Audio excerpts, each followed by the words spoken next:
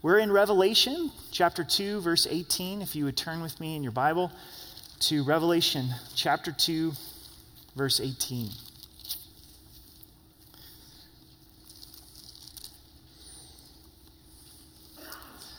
Let's pray together. Father, I do thank you so much for this group on Wednesday nights, their sacrifice of their time to be here, to seek you, to worship, to study your word. And I know that for a lot of people, it's been a long week already. It's been a long month already, a long day with its own struggles and challenges, Lord, but we're here. And we're here broken before you in our weakness, desiring that your strength would be made perfect.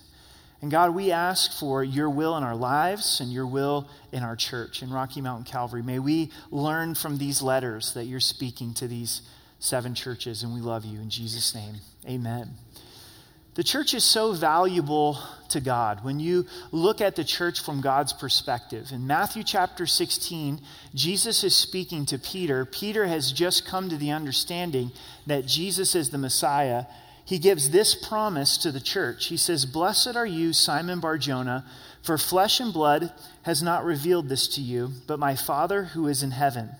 And also I say to you that you are Peter, and on this rock I will build my church, and the gates of Hades shall not prevail against it. I will give you the keys of the kingdom of heaven, and whatever you bind on earth will be bound in heaven, and whatever you loose on earth will be loosed in heaven." Jesus promises, and he says that he's going to build his church.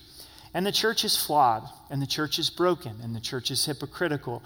Church history is not pretty, but we're still here today, aren't we? God is still working around the world, committed to building his church. People are coming to know Christ as their Savior. People are growing in their relationship with him. Jesus says that the gates of hell will not prevail against the church. Satan has still not won out against the church. And the church is to be offensive. Why would you be at the gates of hell? Because you want to see Satan's youth group reached. You want to see people come out of darkness into the light. You're sharing the gospel. And the church has been empowered by Jesus with the keys to the kingdom. Paul writes to Timothy and he says this, calling the church the house of God, which is the church of the living God. We're God's house. We're God's habitation. He's alive in us. And the church is the pillar and the ground of truth. So when the church goes wayward, it's a big deal in a society. It's a big deal in a community. So far in Revelation, we've seen 3 churches already from our study last week. The church of Ephesus, do you remember? They left their first love, right? The church of Smyrna is suffering, but they're close to Jesus. They're persecuted, but they're close to Jesus. It makes us think differently about suffering in our lives. Are you going through suffering? Do you wish the suffering away? It may be God's gift to us to keep us close to Christ. And we also saw the church of Pergamos that was corrupt. The doctrine of Balaam had come into the church. Balaam teaching about sexual sin, and they had adopted the world's message on sexual sin. Tonight we're going to look at the church of Thyatira and the church of Sardis. The church of Thyatira is compromising, and the church of Sardis is dead. Remember, the applications for us are threefold. First, there's a local application, meaning that these letters are written to 7 literal churches. And so they have that local application, but they also have a general application. I hope for us as a church family, as Rocky Mountain Calvary, we're hearing and listening what God says through these letters, but also there's a personal application. We may see ourselves in certain parts of these letters. God will use these letters to convict and encourage us. So verse 18 of chapter 2, "And to the angel of the church in Thyatira write, these things says the Son of God, who has eyes like a flame of fire and his feet like fine brass." Thyatira is in Asia Minor, which is modern-day Turkey. It was 20 miles southeast of Pergamos. There was a road that was the juncture between Pergamos, Sardis, and Smyrna. Thyatira was known for their dyes to make wool. So that's what was their primary export. This is the smallest town so far, but has the largest letter. So the smallest in population, but the largest letter. The attributes of Jesus, remember each church has attributes of Jesus. The first is the Son of God. The only time that Jesus is referred to as the Son of God in the book of Revelation. That title points to a deity and also his humanity, that he is God, but he's the Son of God who came in human flesh. Speaks of his humility and of his authority. Specifically here, Jesus is portrayed as the eyes like a flame of fire. In chapter 1, we had a description of our resurrected Savior. And as we get into chapter 2 and 3, there's a part of Christ that is tied to each of these churches. And each is applicable to where the church is at. And Jesus sees the sin that's taking place in the church of Thyatira. He's got eyes that are a flame of fire. And we think of Jesus seeing all of our sin. It can be convicting and humbling and even cause us to want to run and hide, like Adam and Eve. And there is that aspect of God seeing our sin, but I hope also that it's warm, that it's the eyes of a loving Savior, that it's the eyes of one who is pursuing us as believers that doesn't want us to continue in sin. You know, when you play hide and go seek with your kids, you do look for them, right? Hopefully, right? And Jesus' eyes as a flame of fire means he's looking for you. He's longing for you. He wants what's best for you. He wants relationship with you. So for this church, the message was Jesus has eyes of the flame of fire. He sees your sin and he's calling you back into relationship. And then feet like fine brass, that Jesus is walking with them even in their compromise. Jesus hasn't left them or forsake them. Don't misunderstand. Jesus doesn't approve of their compromise, but he hasn't left them. He's got feet of fine brass. Their commendation, each of these churches get a encouragement from Christ. Always see the best in believers, even when there's a word of correction. Even when God would use you to speak rebuke. Here's the commendation. I know your works, love, service, faith, and your patience. And as for your works, the last are more than the first. So they're commended for 6 things. Jesus sees their work. They labor hard for Christ. They have love, a love for Jesus and a love for others. There's service, there's serving others. There's faith, there's trusting God. There's patience, which is endurance. And then their works are more at the end than at the beginning. They're laboring more now than they were any time prior.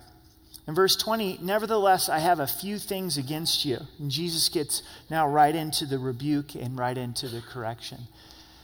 Your understanding of God in his correction is important. It is paramount. It's difficult for us to receive correction. But God tells us that he's a loving father that corrects his children. His correction is actually proof of his love, evidence of his love, that a father disciplines the child that he loves. So when God says nevertheless to the church of Thyatira, when God says nevertheless in our lives to this church family, it's because he loves us. It's because evidence that we're his kids. If you feel the conviction of the Holy Spirit, if you feel the rebuke of the Holy Spirit, that's a good thing. Not a fun thing, but a good thing.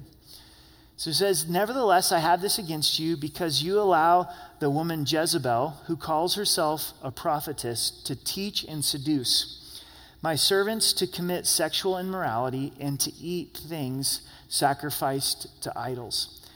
They allow the woman Jezebel to teach.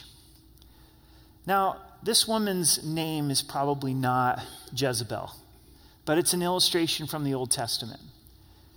Going back to Ahab's wife, who was this woman that we find in the Old Testament? Ahab had married a foreigner. Jezebel was the daughter of Ethbaal, who was the king of Sidon. Not only was Ethbaal the king, but he was also the high priest of Asheroth. And Jezebel was a plague to the children of Israel because she promoted idolatry, sexual sin, and she opposed God's prophets, specifically Elijah. She was the one that gave the death tweet to Elijah and caused him to run for his life, after Elijah had stood up against the prophets of Baal. So this woman is teaching in the church, and she is adopting the message of Jezebel. So God's using imagery from the Old Testament. Last week it was the doctrine of Balaam, and this week it's the teaching of Jezebel. First, let's ponder the importance of what's being taught in a church. It's very important. What is being shared with God's people? From this pulpit, from men's ministry, women's ministry, over in youth ministry, children's ministry, and small groups, what is being taught and what is being allowed to be taught. The church leadership is allowing this woman Jezebel to have place in the church, and she claims to be a prophetess. We should imagine there's going to be all kinds of crazy teaching in the world. People don't know Jesus. They're caught up with the lies of the enemy, so they're going to teach and believe and share all kinds of craziness.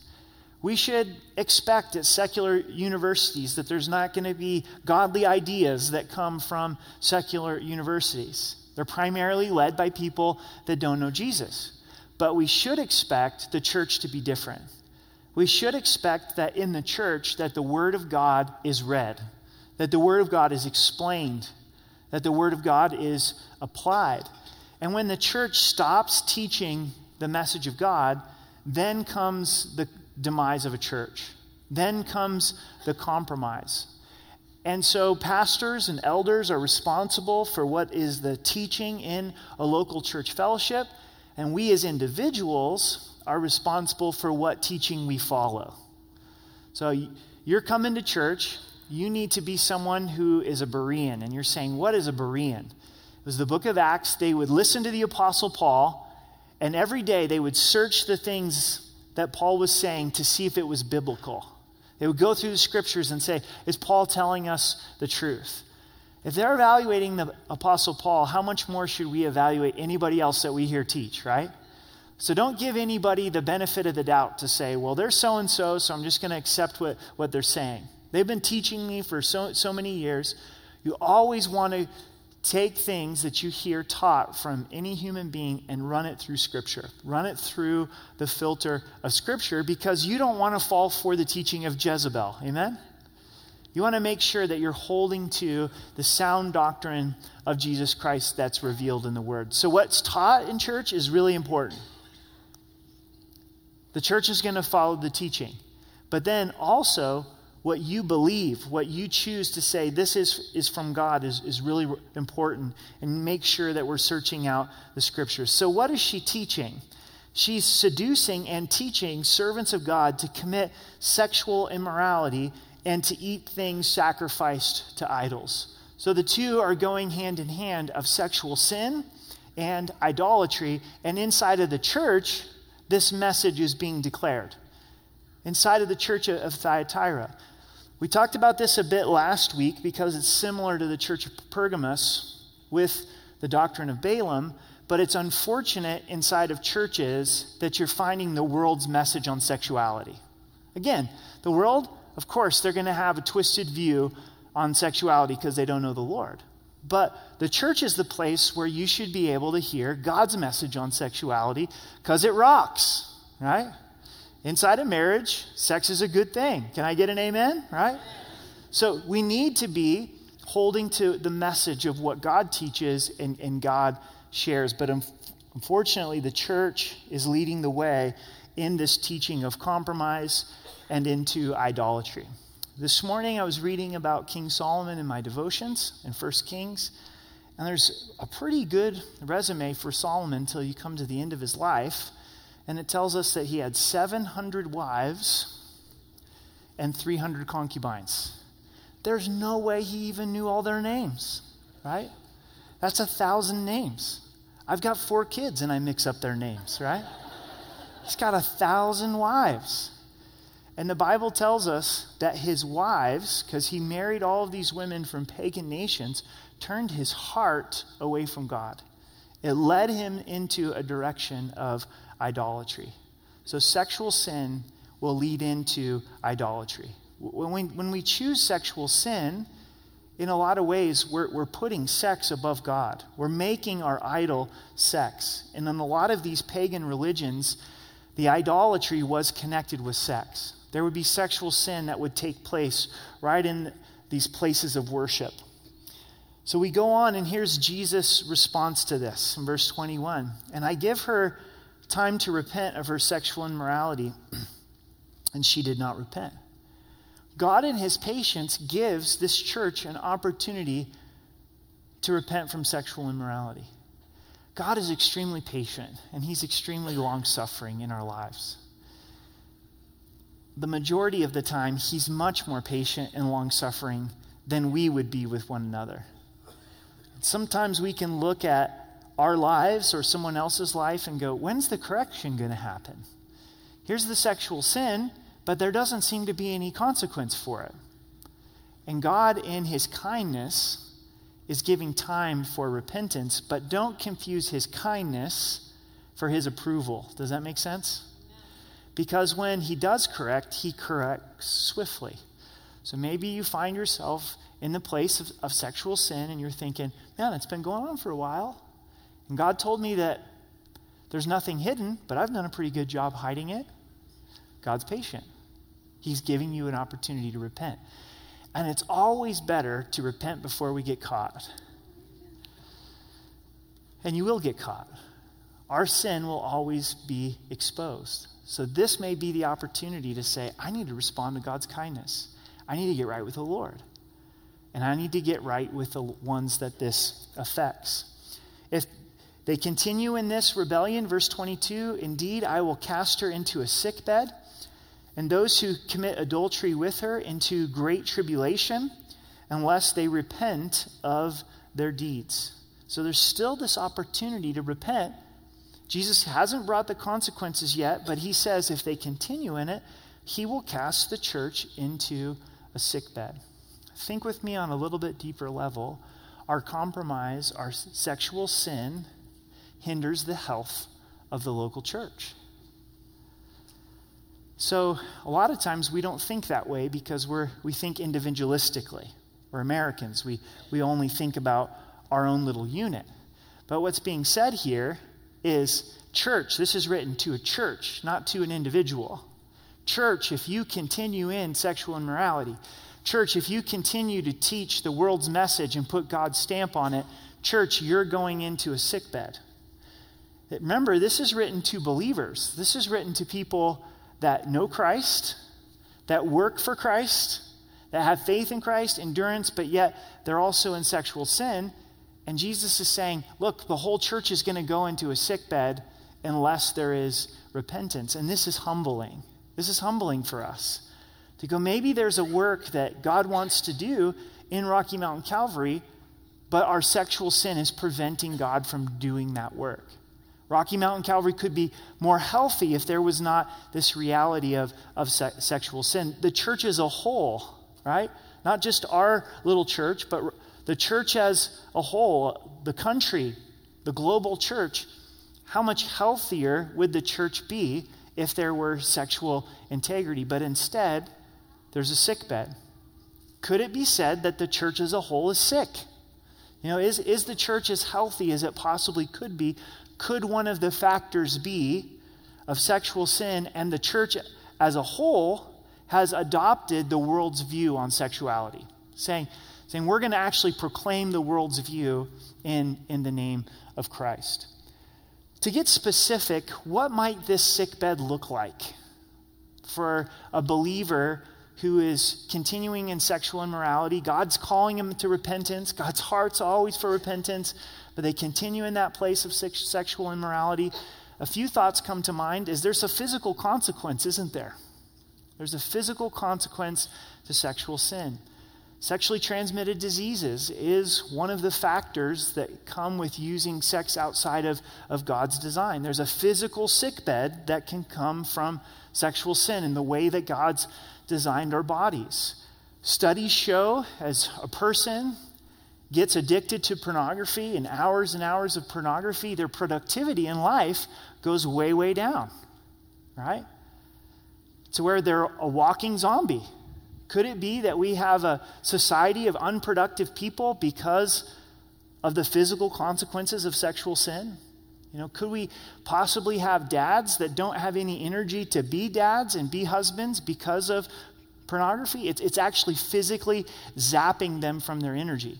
There's a movement of young men in their 20s that aren't even believers that want to be free from pornography because they're sick of seeing what it does in their own life. Time Magazine did an article on it about a year and a half ago. They're saying, no, we don't want this anymore because we see the physical consequences of this. God's design's always been the best. There's also, most importantly, a spiritual consequence to sexual sin, isn't there? Spiritually, we get placed in a sick bed if we're in unrepentant sexual sin. 1 Corinthians 6 is humbling, where it declares that when we join ourselves to a harlot, that Christ is joined to a harlot. He doesn't leave us or forsake us. He's there with us in that sexual sin, and it breaks his heart. It hinders our fellowship with Christ.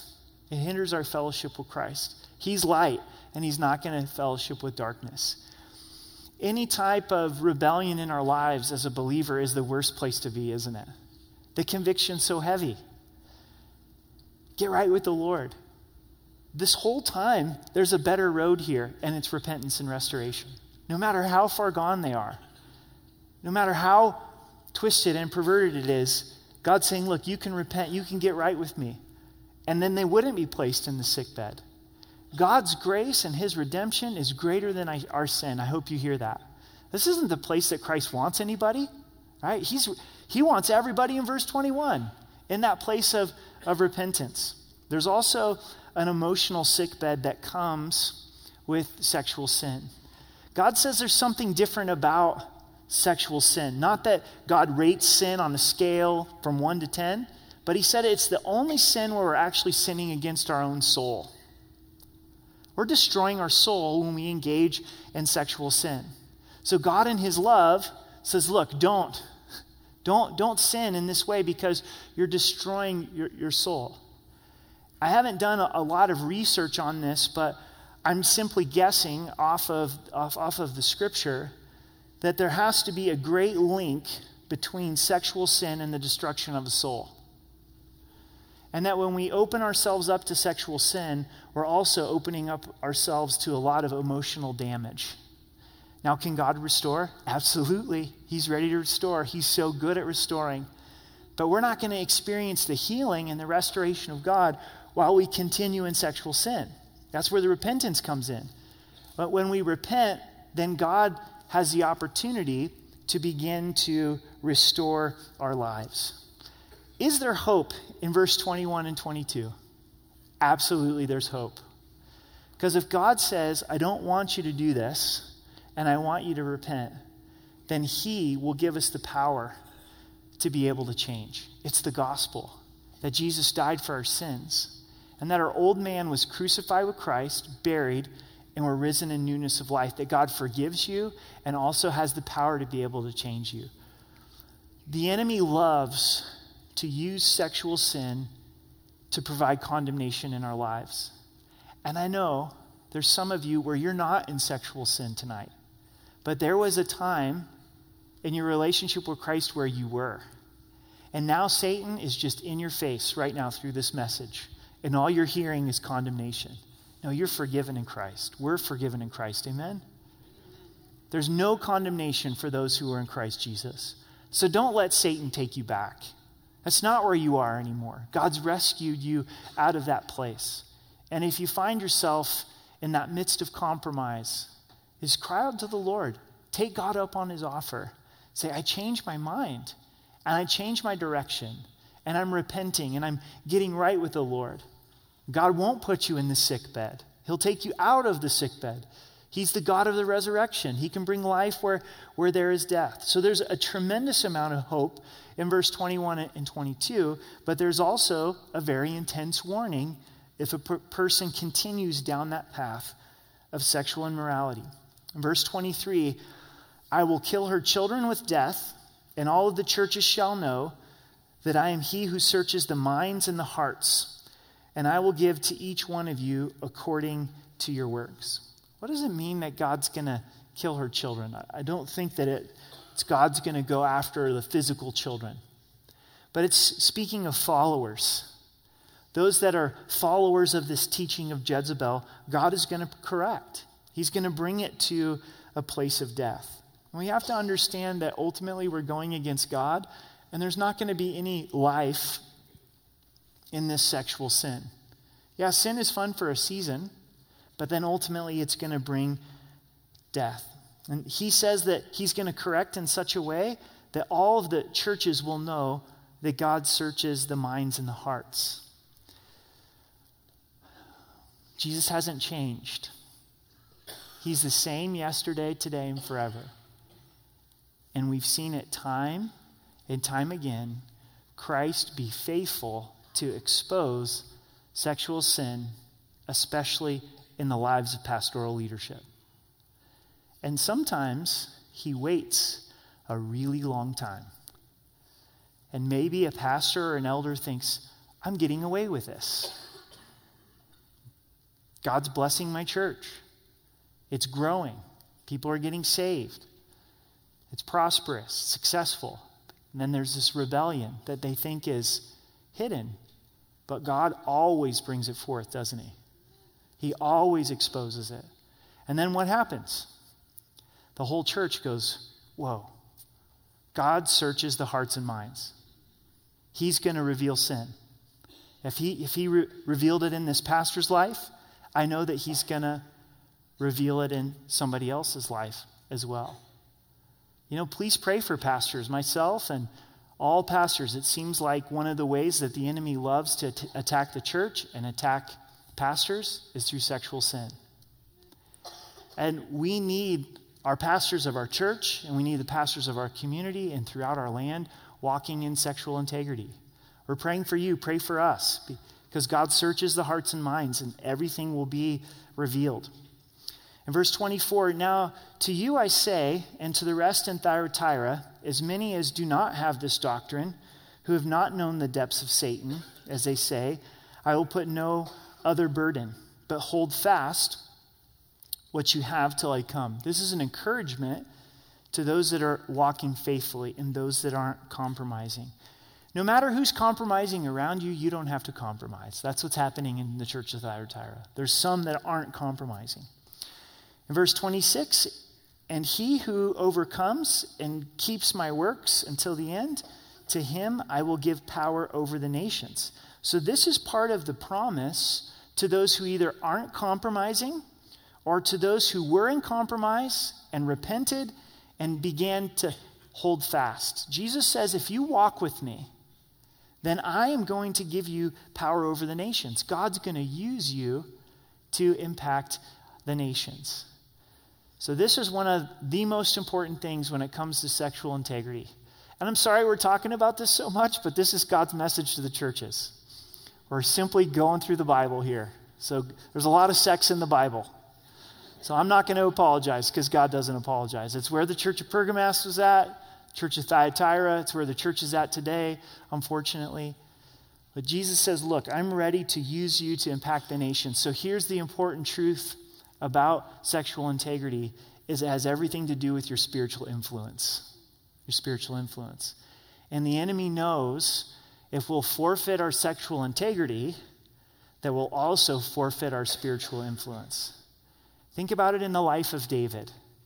As he sinned sexually, he then didn't stand up against sexual sin in the lives of his sons. And it was very blatant. It was in his face. And he got angry, but he didn't hold them accountable. Now again, hear the redemption to the church of Thyatira. Jesus is saying, repent. And if you repent and hold fast, I'm going to use you to impact the nations. It's not too far. It's not too late. Even if you are in that place of sexual sin, walk with the Lord, choose sexual integrity, and you'll be amazed how God will use you to impact the nations. When you think of two people that God used in the Old Testament to impact many, what did they have in common? Who comes to mind? Joseph and Daniel. Joseph and Daniel. And they both had sexual integrity in common. And God used their lives to impact the nations.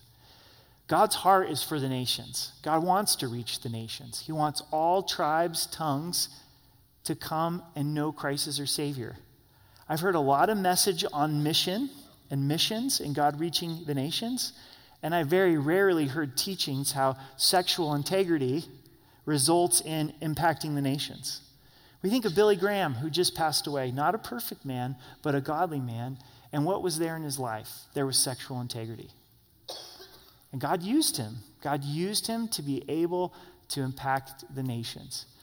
For those of you that are single, for those of you that are young, for those of you that are dating, you're single person and you're wrestling with sexual integrity, choose right now where you're at to serve the Lord in sexual purity, because it has everything to do with God using your life. When we think about it as parents in the lives of our kids and as we're instructing them and we're teaching them, this is another level to share with them. Their relationship with Christ, it affects your relationship with Christ. It affects your future spouse. But it also affects the way that God wants to use your life. And God is faithful and he'll redeem. But you will never regret sexual integrity in your life. This is not the promise that I would have written to a sexually compromising church. But this is exactly who Jesus gives this promise to. He says, if you repent, you walk with me, I'm going to use you to impact the nations. There's great hope. There's great hope. As the church responds in repentance, God will use us. We get a quote from Psalms 2. It says, he shall rule over them with a rod of iron. Speaking of Jesus, they shall be dashed to pieces like a potter's vessel. And I also have received from my Father. Jesus in his second coming is going to come as the conquering king who reigns over the nations. The nations are raging in a crazy way. There's a lot of conflict that is brewing right now in Syria that we don't know how is going to result and what's going to take place. But ultimately, Jesus is going to return, and he's going to return to the Middle East in Jerusalem on the Mount of Olives, and he will rule and he will reign. And I will give him the morning star. The morning star is the star before sunrise. And then he who has an ear, let him hear what the Spirit says to the churches.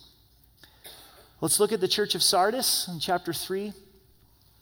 And to the angel in the church in Sardis write, these things say I who has the 7 spirits of God and the 7 stars. I know your works, that you have a name, that you are alive, but you are dead. Sardis is 30 miles southeast of Thyatira. So these churches are fairly close together. The attributes of Christ that are given is the one who has the 7 spirits of God. And we don't know exactly what that means. And there's a lot of commentary about that.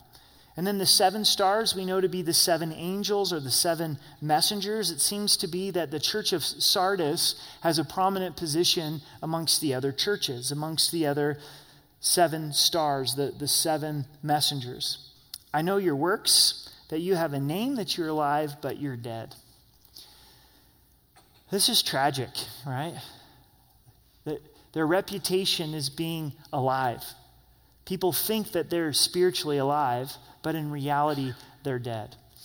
Jesus wrote a lot to the Pharisees that had the outward appearance of being alive, but internally they are dead. It may be that this church started to care a lot more about outward appearances than a real, authentic relationship with Jesus Christ. We need to be careful of that. Religion always goes that direction. I got to wear masks. I've got to keep up the facade. I've got to pretend like I'm alive. Hey, let's not worry about our reputation at Rocky Mountain Calvary. We're not trying to impress people or impress the community. We're broken people. We're sinful people that Jesus loves. But let's hope to and let's strive towards an authentic relationship with Jesus, a real relationship with Jesus. We don't want a reputation of being alive, but in reality being dead. We want to be connected to the vine. In verse 2, be watchful and strengthen the things which remain that are ready to die, for I've not found your works perfect before God. So what's the remedy for them? Is to be watchful. Okay, your church is dying. You're not alive, even though you have the appearance of being alive. So be watchful, be on guard, and then strengthen the things which remain that are ready to die. This is the exact opposite of what we would probably do in this situation with a church that's dying spiritually. our tendency would be able to say, there's got to be new things. One of the reasons this church is dead is because they don't step out in faith. They don't do new things. And that could be true. But what is Christ's instruction? He's saying, where there is life, invest in that. Put yourself in that place where you see a little bit of life, then invest there and really put effort there. I think this is really applicable to our relationship with the Lord and all relationships. Do you feel dead in your relationship with the Lord? Well, look where there's a little bit of life. Is there a little bit of life in prayer? Invest there. Is there a little bit of life in reading the Word? Invest there. Is there a little bit of life in fellowship? Then invest there. Is there relationships that are struggling in marriage with children? They seem dead? Well, there's a little bit of life? Invest there. And we can get at a place where we get discouraged, don't we? And we don't see any life. You're like, man, I don't see any life in my relationship with my spouse. I don't see any life in my relationship with kids. But look closely, look prayerfully, look for a little bit of life and invest there. Instead of thinking of all of the things that your spouse does that drives you nuts, then think about a few things that they're doing well. Did they do the dishes? Compliment them on it. Did they go to work today and work hard? Compliment it on it. I was listening to a podcast on Focus on the Family, and this mom was talking about her teenage son and how frustrated she was with her teenage son. And she said, I want to try to catch him doing one thing good every day. I'm looking for a little bit of life. She said some days it was really hard to even find one good thing that she was doing. So one day, her sons had sent her an email, some discourse they were having on homework, and she liked the font that he chose to spell his name, right? She's like, you know what, son? I really like that font that you chose today. And that's all that she could come up with to compliment her son on. Yeah. That's reality, isn't it? That's the reality of relationships, right? We're sinners. We live with sinners. We go to church with sinners. And so look where there's life, where there's a little bit of life in your relationship with the Lord, and there's a little bit of life in the relationship with others, and strengthen it because it's ready to die. In verse 3, remember therefore how you've received and heard, hold fast and repent. This is a calling back to the Word of God. We know that the Word of God brings life. Remember how you received and heard. I like that. Because when our hearts were soft to the Lord, we were receiving the Word and we were hearing the Word. We're in that place of anticipation of God speaking to us. And this says, go back to those, repent and hold fast to that. Therefore, if you will not watch, I will come upon you as a thief, and you will not know what hour I have come upon you. Speaking of Christ's correction, speaking of Christ's judgment. You have a few names, even in Sardis, who have not defiled their garments, and they've walked with me in white, for they are worthy. No matter what your spiritual environment is, you can choose to serve the Lord. There were those in the church of Sardis, just like the church of Thyatira. Even though the church of Sardis was dead, they were doing well, and they hadn't compromised. So your spouse doesn't know the Lord, doesn't walk with the Lord. You can walk with the Lord. So your parents don't walk with the Lord. They're completely lost and live pagan lifestyles. You can walk with the Lord, right? Maybe you live in a really broken workplace where there's no believers. You can walk with the Lord. Maybe you have found Rocky Mountain Calvary to be less than it should be.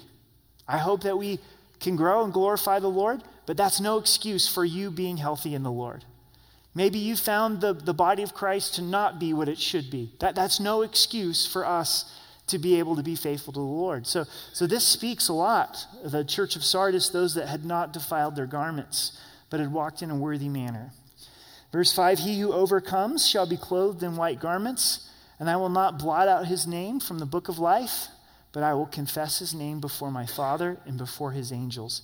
He who overcomes will have eternal life. What does it mean to overcome? If you remember back to our study in 1 John, those overcome who believe in Christ, who believe the gospel, his death and resurrection. The exhortation to overcome is the exhortation to continue to believe the gospel, to continue to abide in the gospel and allow it to impact our hearts and our lives.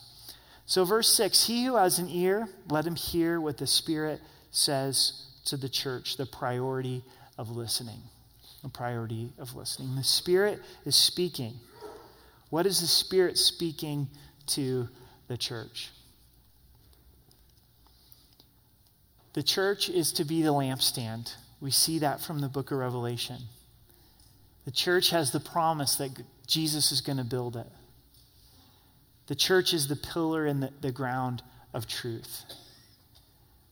For the church to be everything that God intends it to be, the church needs to be teaching the Word of God, holding to the Word of God, not teaching what Jezebel declares.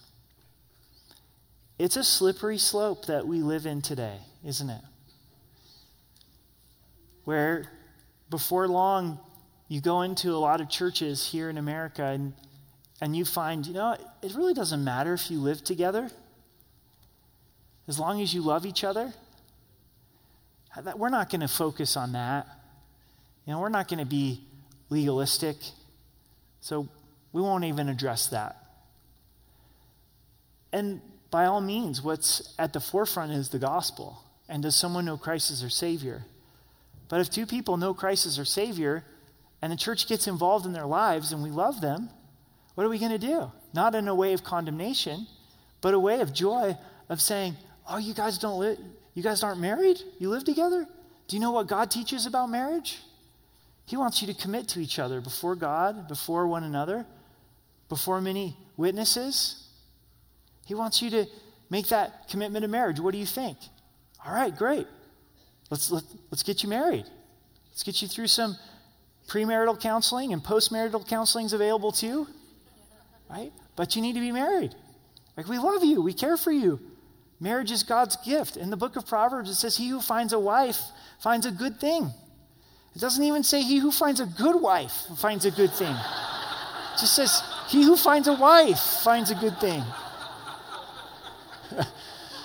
And your ladies are like, it's the same for husbands, right? Did you guys know why it reads that way? Because Solomon wrote Proverbs, and he's writing to his son. If he was writing to his daughter, he would have flipped it around, right? Trying to get myself out of jail. But get married, right? Well, we don't really have any intention to get married. We'll separate. You're Christians, you're believers. You're sinning, you're hurting each other. I'm sure in a lot of churches, it's like, we're not even going to tackle pornography. Such a hard topic to talk about. It seems pervasive. There's no hope for victory. But Jesus says for us to be pure. He says if we lust after a woman in our heart, we've committed adultery. So as we put the focus on Jesus and we put the focus on the gospel and we study the scriptures and God brings it up, is to be able to say, look, God's calling us to something greater. And Jesus loves you and he can empower you to be able to live differently. So it's really important what the church is teaching, especially in this area of sexuality. So what's the Spirit speaking to you in this area? For some, it may be, don't live in condemnation. God's forgiven you. You're not there anymore. Some of you are walking in sexual integrity, and God's saying, be encouraged. Keep going in that direction.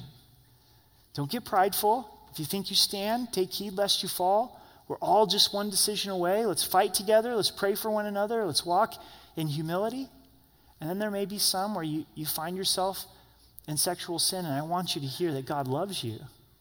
And his eyes, his flame of fire is one of pursuit. And he's saying, I got so much more for you.